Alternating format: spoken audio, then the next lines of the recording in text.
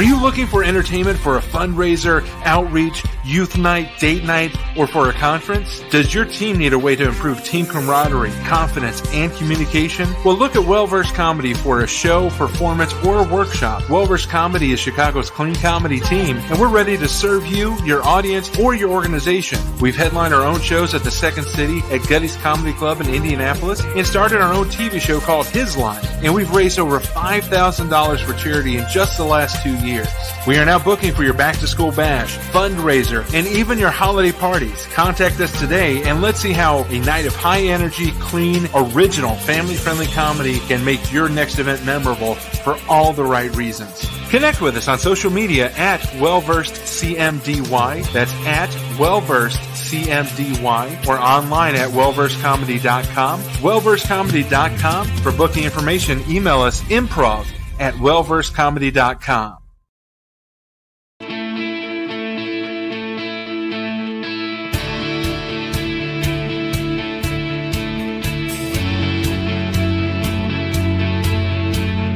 Welcome to the Gifts for Glory podcast, where we celebrate and promote men and women using their gifts for God's glory. Know someone who is making an impact for God's kingdom using their gifts, talents, and passions? We'd love to meet them. Send us an email at podcast@giftsforglory.com. That's podcast@gifts4glory.com. And now here is our host, Dave Ebert.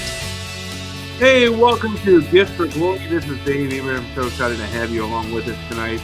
Or if you're watching during the day, during the morning, whatever. We're glad that you're here with us, and just are really blessed to have an audience following us and the different stories we tell each and every week. Huge shout out to my friend Felicity Joy, our Patreon supporter, for supporting Gifts for Glory Ministries. If you're interested in supporting what we do, whether you're as a podcast or a comedy troupe, whatever it may be, we'd love for you to support us at patreon.com/gifts4glory. That's patreon.com/gifts4glory. It just helps us pay the bills with the cost of podcasting, and will help us grow the comedy ministry. We had a great show on Saturday night. Went to Wisconsin, which was our fourth state that we've been to. We've been to, obviously, here in Illinois, Indiana, Michigan, and now Wisconsin. I went to Beloit to the Overflowing Cup Coffee House. They've been around since 1974. And it was just an honor to perform at a venue that's served so many people. They focus on reaching out to the homeless, as well as those that are in extreme poverty, and giving them entertainment on a weekly basis. So we were just blessed to be able to come up there, share a little bit of our joy in comedy. And if you're interested in supporting us, you can do the Patreon thing, or you can hire us directly. Just get in contact with us at improv@wellversedcomedy.com. improv@wellversedcomedy.com to book us for your next event. And now let's move on to our Devotions with Dave segment. Our Devotion with Dave segment comes from the book of John. And in fact, this is one of my favorite verses because it's the shortest verse in the Bible. It's John 11:35. Simply says, Jesus wept. Now, to me, the reason that this verse is powerful, and you get an entire sermon out of it, is Jesus knowing full well that he was about to resurrect Lazarus because, he's fully God, fully man. He's there with those who are mourning, and he mourned with them. He allowed his humanity to show, and he showed that it's okay. Number one, it's okay for a man to cry. Some of us, we try to be too tough, and we try to be too strong and rub some dirt on it. But it's okay to weep with those who weep. It's okay to mourn with those who mourn. And I think it's powerful to see that Jesus, who is the manliest of all men, he took a beating that no man really could survive, but he did it because he loved us. So this was the toughest, strongest man ever, and he wept. He broke down and he cried with those who mourned. And I think that's an encouragement to us men that it's okay. It's okay to share some of our emotions. It's okay to weep and to mourn when we lose or when something is tragic. And it also shows that God understands. God understands our pain. He understands that when we lose somebody, that's painful and it's hard. And Jesus came alongside Mary and Martha and all the friends and family of Lazarus, and he wept in that moment. So I think that it just speaks volumes about who Jesus is. And I want to encourage you, men, it's okay. Share some emotion. You don't have to hide it all, because when you hide it all, it creates calluses. It creates hardships for you and your family. Obviously, don't share with everybody, but share with those you trust, share with those you love, and bring them in. Don't keep everybody at an arm's length, especially your wife. Let her in on the emotions that you're feeling and struggling. So that is our devotions with Dave. The shortest book, our shortest verse in the Bible, but just as equally important as anything else. John 11:35. Jesus wept. And that is our devotions with Dave segment for tonight. And now let's get on to our guest for this evening. Our guest is a Reverend. He's an author, and he's out to shake up the narratives in our country today. So let me bring on Reverend Kevin McGarry. Kevin, welcome to Gifts of Glory. Dave, brother Dave, it's so good to be here. Thank you for having me, brother. Absolutely. I was really excited when Leslie, I should remember her name. I've had 10 emails with her, but Leslie shared your bio, shared your mission with me. Tell us first, how, you're one of the leaders or the founders of Every Black Life Matters. Tell us how that came about and what inspired you to get this ball rolling. Man, I tell you what, that's a great question. I'm glad you're giving me an opportunity to sort of expose who we are and how we came to be. Essentially, myself and my co-founder, Neil Maughman, saw what was happening with the George Floyd riots of a few years ago. We saw BLM with their brethren in the Antifa, in my opinion, a white supremacist group, who were going to Black inner city, mostly communities around the country, and burning down Black and brown businesses. Yeah. And then we saw a lot of pastors and ministers really saying, hey, man, wait, go on and be with BLM, and this is our time. And we thought, well, wait a minute. Black Lives Matter is a Marxist, anti-family, anti-father, really anti-Black life organization. And why would any pastor especially be encouraging parishioners to go and participate with those guys? So we understood that there was a real desire to express outrage and sorrow and grief and all of those things. Well, we thought the way that BLM and Antifa were doing it was just way over the top. But so we decided, look, let's pray about this and let's see what the Lord would lead us to do. And after a couple of days, we came back and we decided to start Every Black Life Matters. Now, some people will say, why didn't you do it? All lives matter, every life matters. And that's exactly what we're saying. Every Black life matters means all lives matter. Now, the way that means that is because when Margaret Sanger, who was the founder of Planned Parenthood, decided to go out and make the statement that she wanted to exterminate the entire Negro population, she didn't say Negroes and Hispanics or Negroes and Asians or Negro and any other ethnicity. She said, I want to kill some Blacks. And that's why we're doing Planned Parenthood. So, and unfortunately, the Planned Parenthood is within walking distance of, 90% of all Black communities, urban communities in the country. Yeah. So unfortunately, Planned Parenthood has been very successful at Margaret Sanger's mission, which means that we have Blacks being born at this rate and all other ethnicities being born at this rate. So we wanted every Black life to matter because it illuminates the fact that there is one specific ethnicity that is being summarily targeted by Planned Parenthood for extermination. And all lives matter. God made one human race. All lives matter. Every life matters. So that means that we should all be on one accord with saying, look, stop the targeting of the Black community. Stop the targeting of Black babies. All lives matter. And that's our way of getting that up on the table so we can make that statement.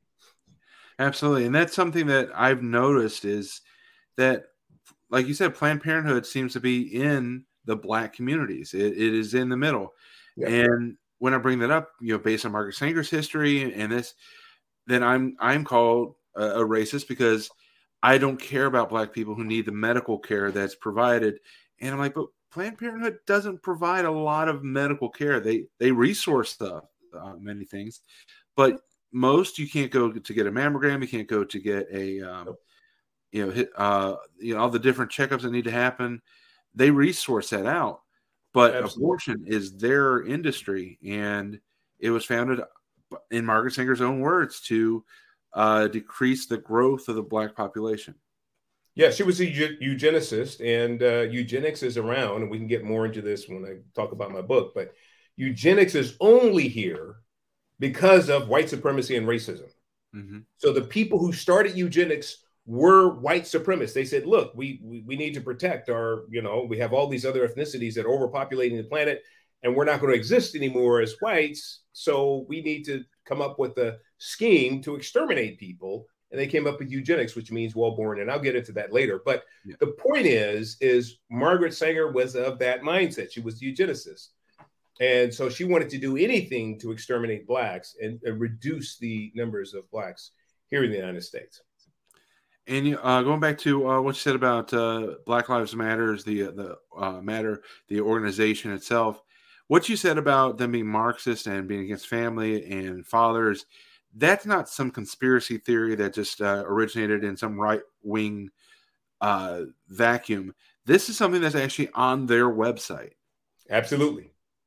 This was all on their website. So the way that we started, we said, look, we want to be the exact opposite of BLM. We want to be the righteous and faithful alternative to Black Lives Matter. So we went to the BLM website at the time, and we saw all this stuff, and we just did the exact opposite. So if you go to our website, we talk about Black Lives Mattering from the womb to the tomb, from conception to the grave, number one. Number two, school choice, fatherhood, nuclear family, free markets and capitalism, nonviolent. So these are all things that were the antithesis of what BLM stands for, right? Mm-hmm. And so we are the righteous and faithful alternative. We understand there's a lot of people of faith that really believe that there's some disproportional plight in the Black community, and there is. So, and they would like to try to address it some kind of way in a righteous and faithful way. Well, we're how you do it. Okay, so that's why we're here. And the good news is you won't be buying $1 million homes for friends and family based off donations. We have nobody on the payroll. I mean, everybody is, we do this. We have a few donations coming in. We have some good people that support us around the country, but no, there won't be anybody buying mansions or anything like that. It's not that kind of a deal here. We don't have employees on the payroll. I mean, we're just basically going around the country trying to spread the good news of truth and deal with the false narratives of our demonic culture. And while we do that, we just make sure that we take care of enough expenses so we can at least break even at the end of the year. So what is the best way to support every BLM, every Black? Yeah, so you just go to the website, everyblm.com, everyblm.com. We have partner programs, we have monthly giving, and all kinds of support mechanisms there for you. And you could support us and pray for us, and we would appreciate that very much. I mean, okay, here's the thing, Dave. Our organization is at the tip of the spear on culture. We recognize there's a lot of people that don't want to deal with culture because they don't really have the talking points. They don't really understand how crazy it is. They don't want to put themselves out there. They don't want to be canceled, all of that. Mm-hmm. We get that. So we're at the tip of the spear for you. We'll do it for you. So we are going out and we're teaching families and communities and others about anti-critical race theory. We're teaching them, the difference between biblical justice and social justice.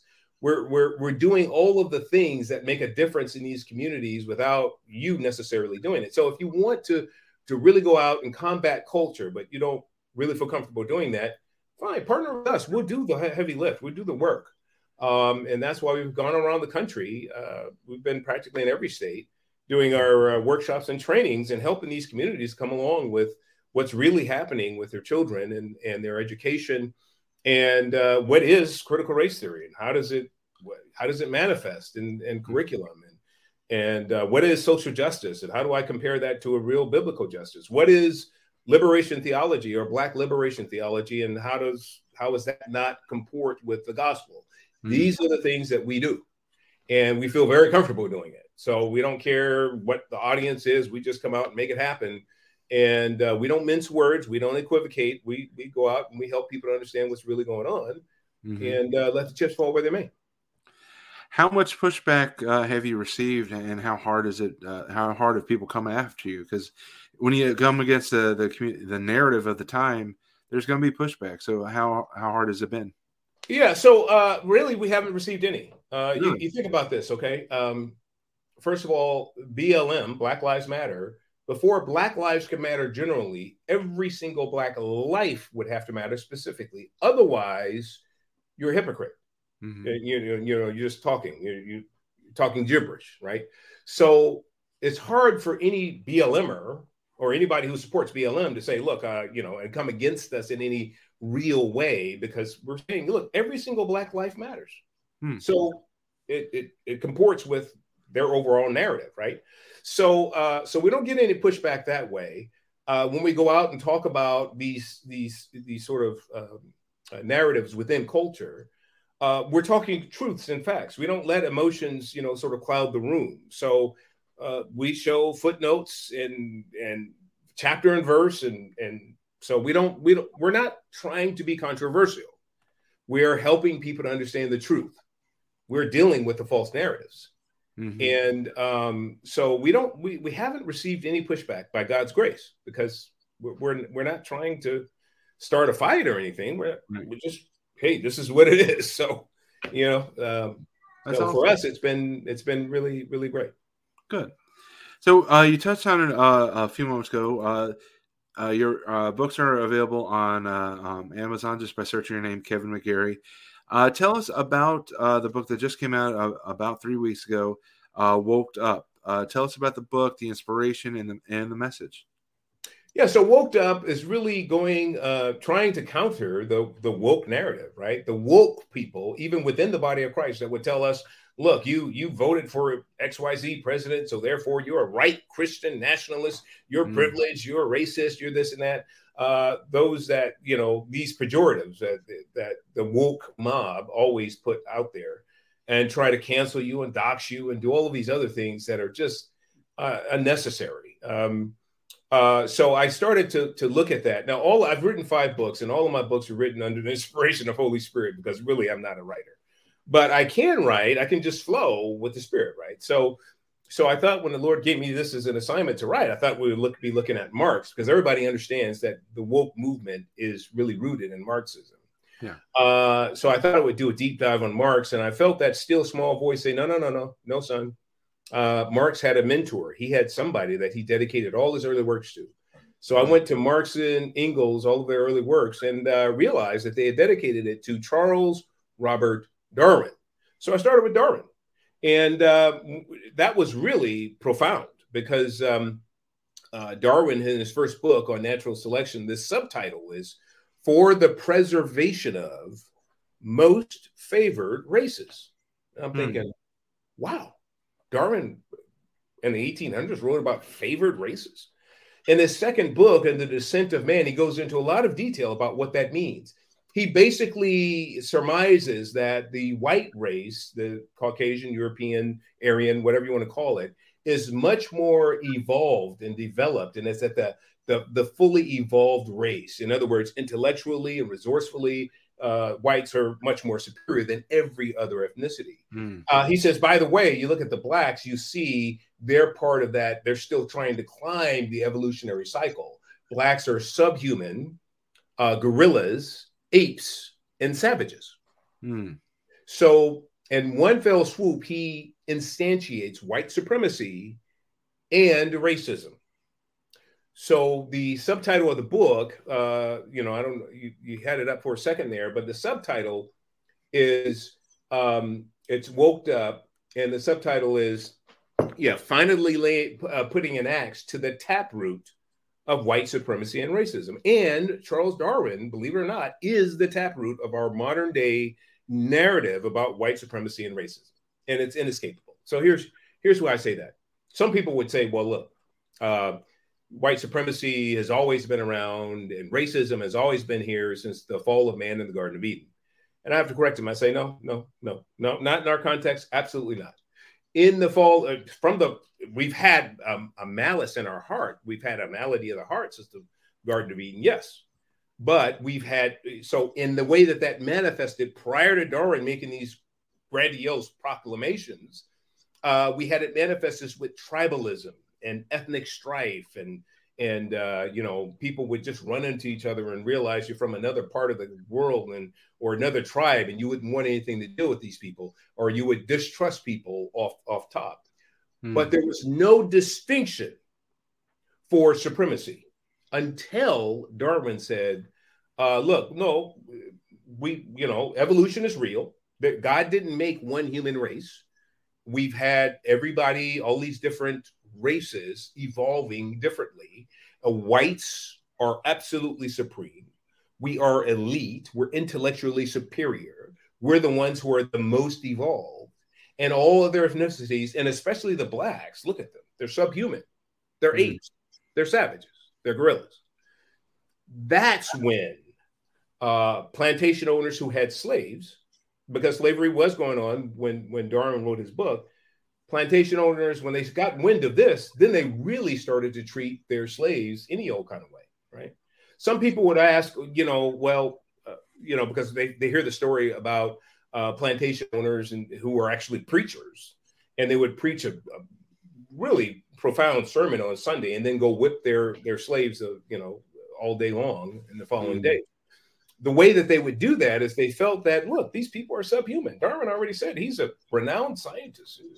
It's fine. People are subhuman. I can treat them any old kind of way. I can rape the women, the girls. It's fine. They're still trying to climb the scale. So there was no conviction in their mind about doing anything wrong, because this is a different species that's trying to evolve. So that's where the horrible treatment came in for humanity during times of slavery. But that didn't really start where men and women were perceived in such a derogatory way until a renowned scientist, world-renowned and heralded, well-respected, made that proclamation that these people are subhuman and we're superior. So that's where white supremacy comes from. Like I said, prior to that, there was no distinction for it. There was no ontological, anthropological, scientific distinction for supremacy. It just didn't exist. Charles Darwin and people just, pardon the joke, they just trusted the science. Yeah. So here's the other thing that he did now. I alluded to this earlier in a conversation. So he had a first cousin by the name of Francis Galton. Now, Francis Galton was a incredible pioneer, one of the early pioneers of modern day statistics. He was an incredible mind, a brilliant guy. He was Darwin's younger first cousin. And he says, look, I've taken a look at the population growth amongst these various ethnicities around the world. And he says, look, Charles, unless we can come up with some kind of mechanism, some kind of way to ease the population of these other ethnicities, the planet's going to be overpopulated. Whites will be overrun. Your survival of the fittest thing. Well, we're not going to be the fittest because we have all these other ethnicities that are going to overpopulate. So whites wouldn't exist anymore.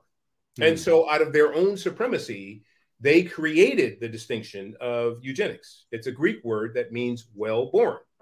And so they said, look, anybody well-born, great. It's fine. If you're well-born, if you have, white, genes, fantastic. But if you're any other ethnicity, you can be exterminated. And certainly if you have any maladies, if you're born with any deformities or any kinds of, issues like that, you can be exterminated.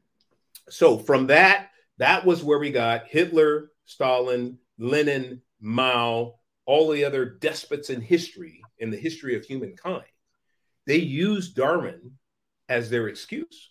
And so in this book, I make those connections. You see their exact quotes where they're saying, oh, no, we can do this. No, Darwin's a scientist, he says, And so that's where we had this mass extermination, mass genocide of their own populations, just because they weren't of that well-born ilk.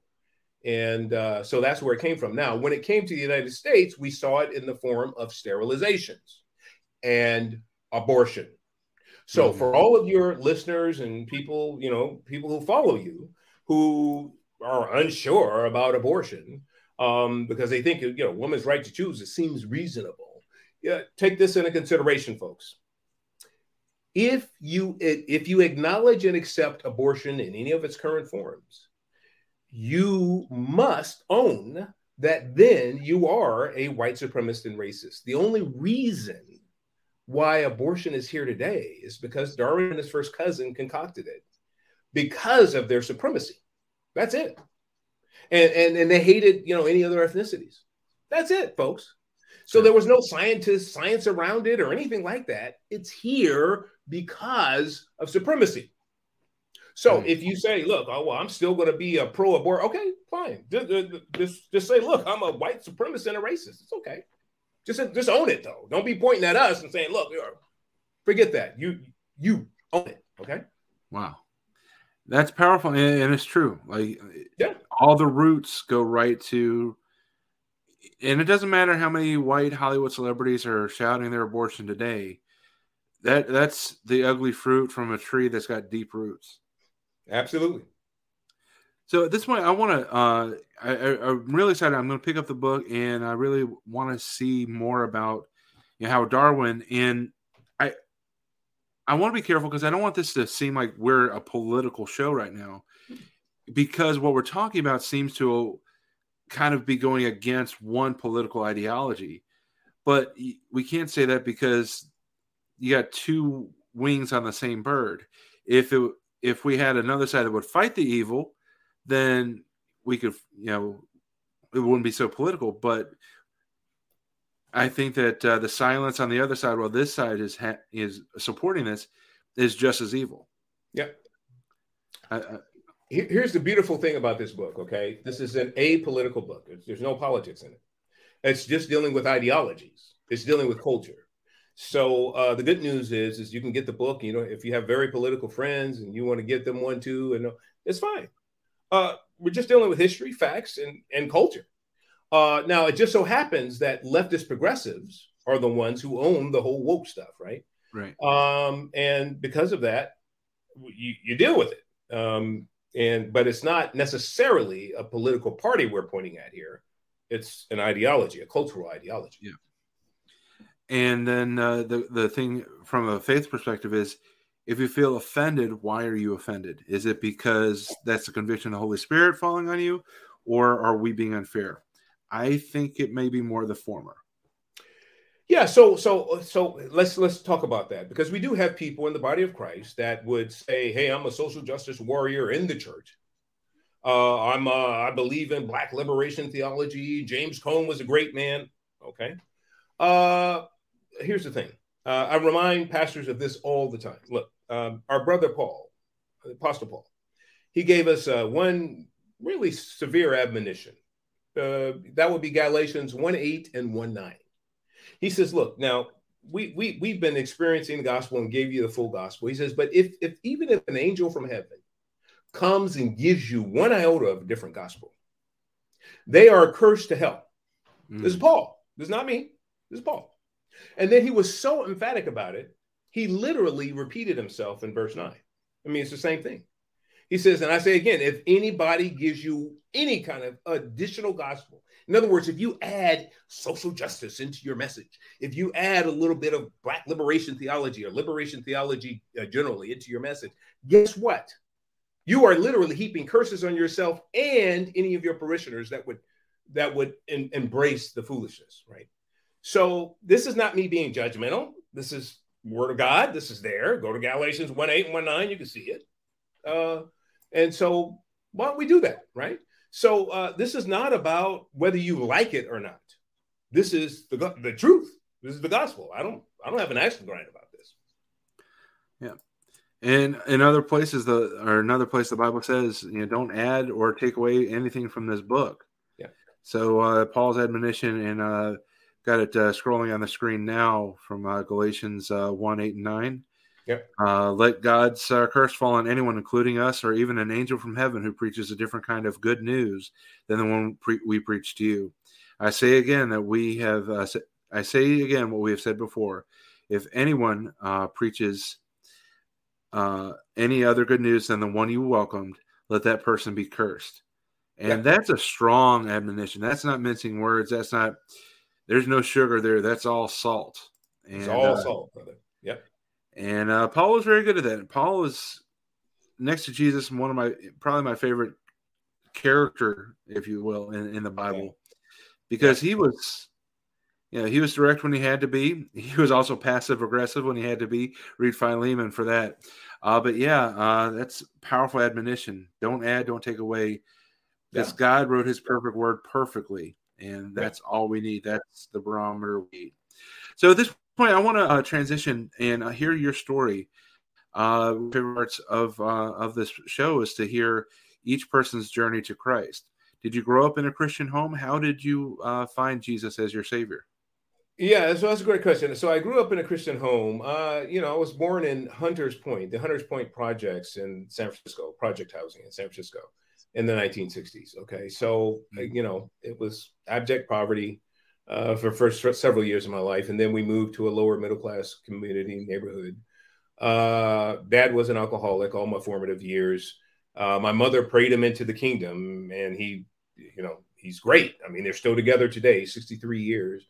Amazing couple living in San Francisco. But so that was, so I was basically a inner city dweller and did all the crazy neighborhood stuff. I was kind of a ruffian. I just enjoyed to scrap a lot and do that kind of stuff. But my father always came home every single day. So I knew I better not ever get arrested, and I better get good grades, because Dad always came home, even though he was drunk.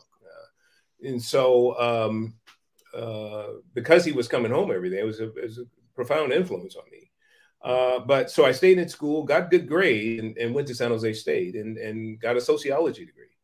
And mother continued to pray for me in my walk during these times, and got a sociology degree. So let's review this. So the Lord allowed me to experience abject poverty, inner city living, liberalism to the T, in San Francisco, and that's just kind of where I was raised.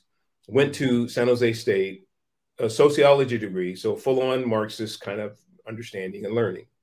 And then get out, meet the love of my life. We've been married now for going on 36 years. Oh, wow. And and we decided, look, we're going to take God at his word. And so we just committed our lives to the Lord and committed our lives to discipleship. During that process of discipleship, what the Lord really pointed out to us is we had been, all these other domains of our life was fine. We in alignment, and that's fine. But in the area of civic engagement, he says, you haven't even looked at this. He says, the kingdom is holistic. It's not just, this domain and that domain, and then I can do what I want in these other domains. It's everywhere. He wants the kingdom influence to infuse every area of our life. So my wife and I looked at this. Now she's a psychology major and degree, and I had a sociology degree. So we looked at it together. We're very pragmatic. And we said, look, this, because we looked at our civic engagement, we took a look at the political platforms. And we realized the way that we were born and raised in inner city and all that, with the mindset that we had, that the way we were voting was completely, it disempowered our community. And we said, wow, that, we had no idea. We didn't realize the platforms were so stark. One was sort of anti-God and really encouraging dependence, and the other was pro-God and like that. So from Reagan's second term all the way into now, we've been participating in a very, more of a conservative way, I don't even want to say conservative or GOP, but a biblical way. We apply the Bible to our vote. So, we use the Bible as our guidepost, which means that, typically that means that we have to vote for somebody that honors God, honors what God deems as a family, honors what God deems as a male and a female, honors what God deems as children, how precious they are, Jeremiah 1:5. So there's a particular faction out there that aligns with that. Yeah. So we've been voting that way ever since, right? But as a result of that, God gave me these multiple books to write. And so I've been occasionally, the Holy Spirit will just give me a dump, and it's just a flow for me. Most of my books I write in about 9 or 10 weeks, including all the research and footnotes. Oh, wow. It doesn't take that long because I don't, it's just a flow. I'm just getting the download like, okay. I mean, it's like that. So. Very cool. I like that. And I appreciate the fact, in some ways, it reminds me of Clarence Thomas's story where, he was immersed in that progressive culture for much of his life. And then he had that awakening, realizing, wait a minute, this isn't actually helping my people. This is actually holding us back. And, he rose from abject poverty in Alabama to a Supreme Court justice. So, it's very cool to see that mirrored, and I really appreciate your story there. Before we went on the air, I talked about you do have another conference call coming up, so I want to respect your time. So I want to plug your book one more time. You can find it on Amazon by searching Kevin McGary. Kevin, and the last name is McGary for those that are listening. And what I want to do is I just want to wrap up with the final question that I ask every guest. And that question is this. For anyone that's listening or watching that wants to step into using their gifts for God's glory, what would you say your wise counsel is for them? So if you want to use whatever you think your gifts are for God's glory, completely yield to God to do the work. So just avail yourself. A lot of us think that, hey, I have a wonderful voice, or I'm a gifted writer, and then we just start to try to do that. Really, what God wants is vessels, available vessels that are his, that he can just put his spirit into and just produce whatever good works. So don't try to do anything yourself of your own strength, because it's hard to try to write a book.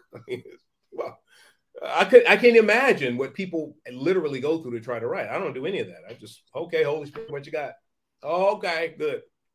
And the singing and any other gifts like that, it's what the Lord wants is he wants us to be available. He wants to do wonderful works through us, but he needs us to be empty.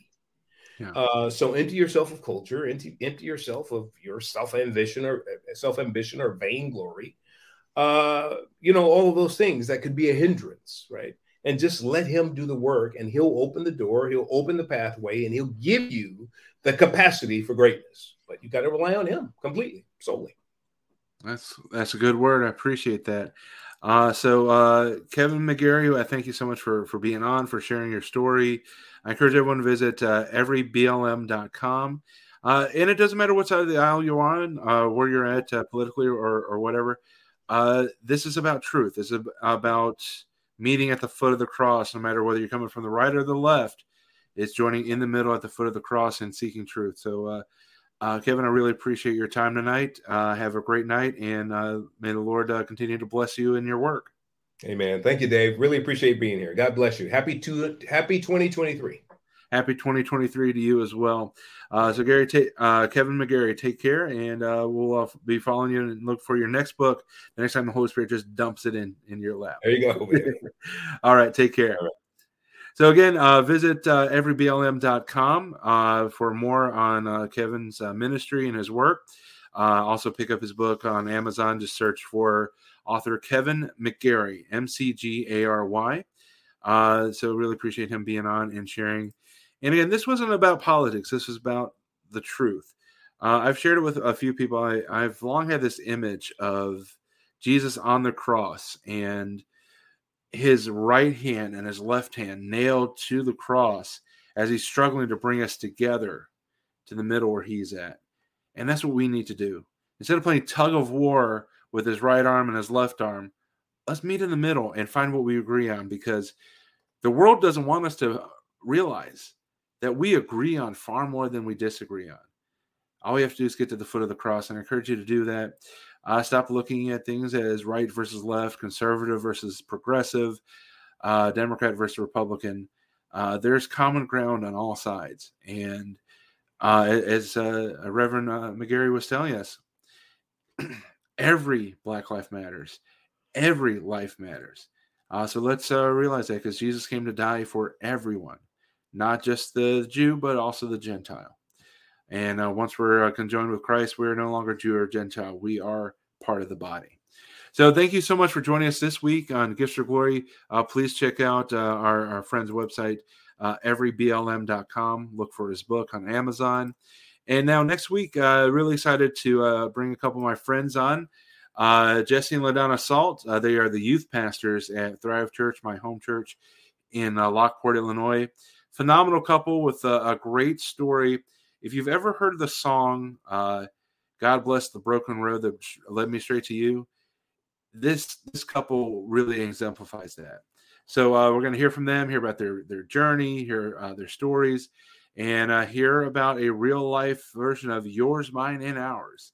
It's going to be a great conversation with two of my wife Bobby and my best friends.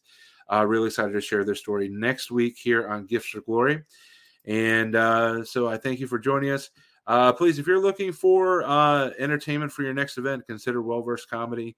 I'm really proud of this team and really excited to share laughter with you in the coming year. We got plenty of open dates on the calendar, so we hope to hear from you soon.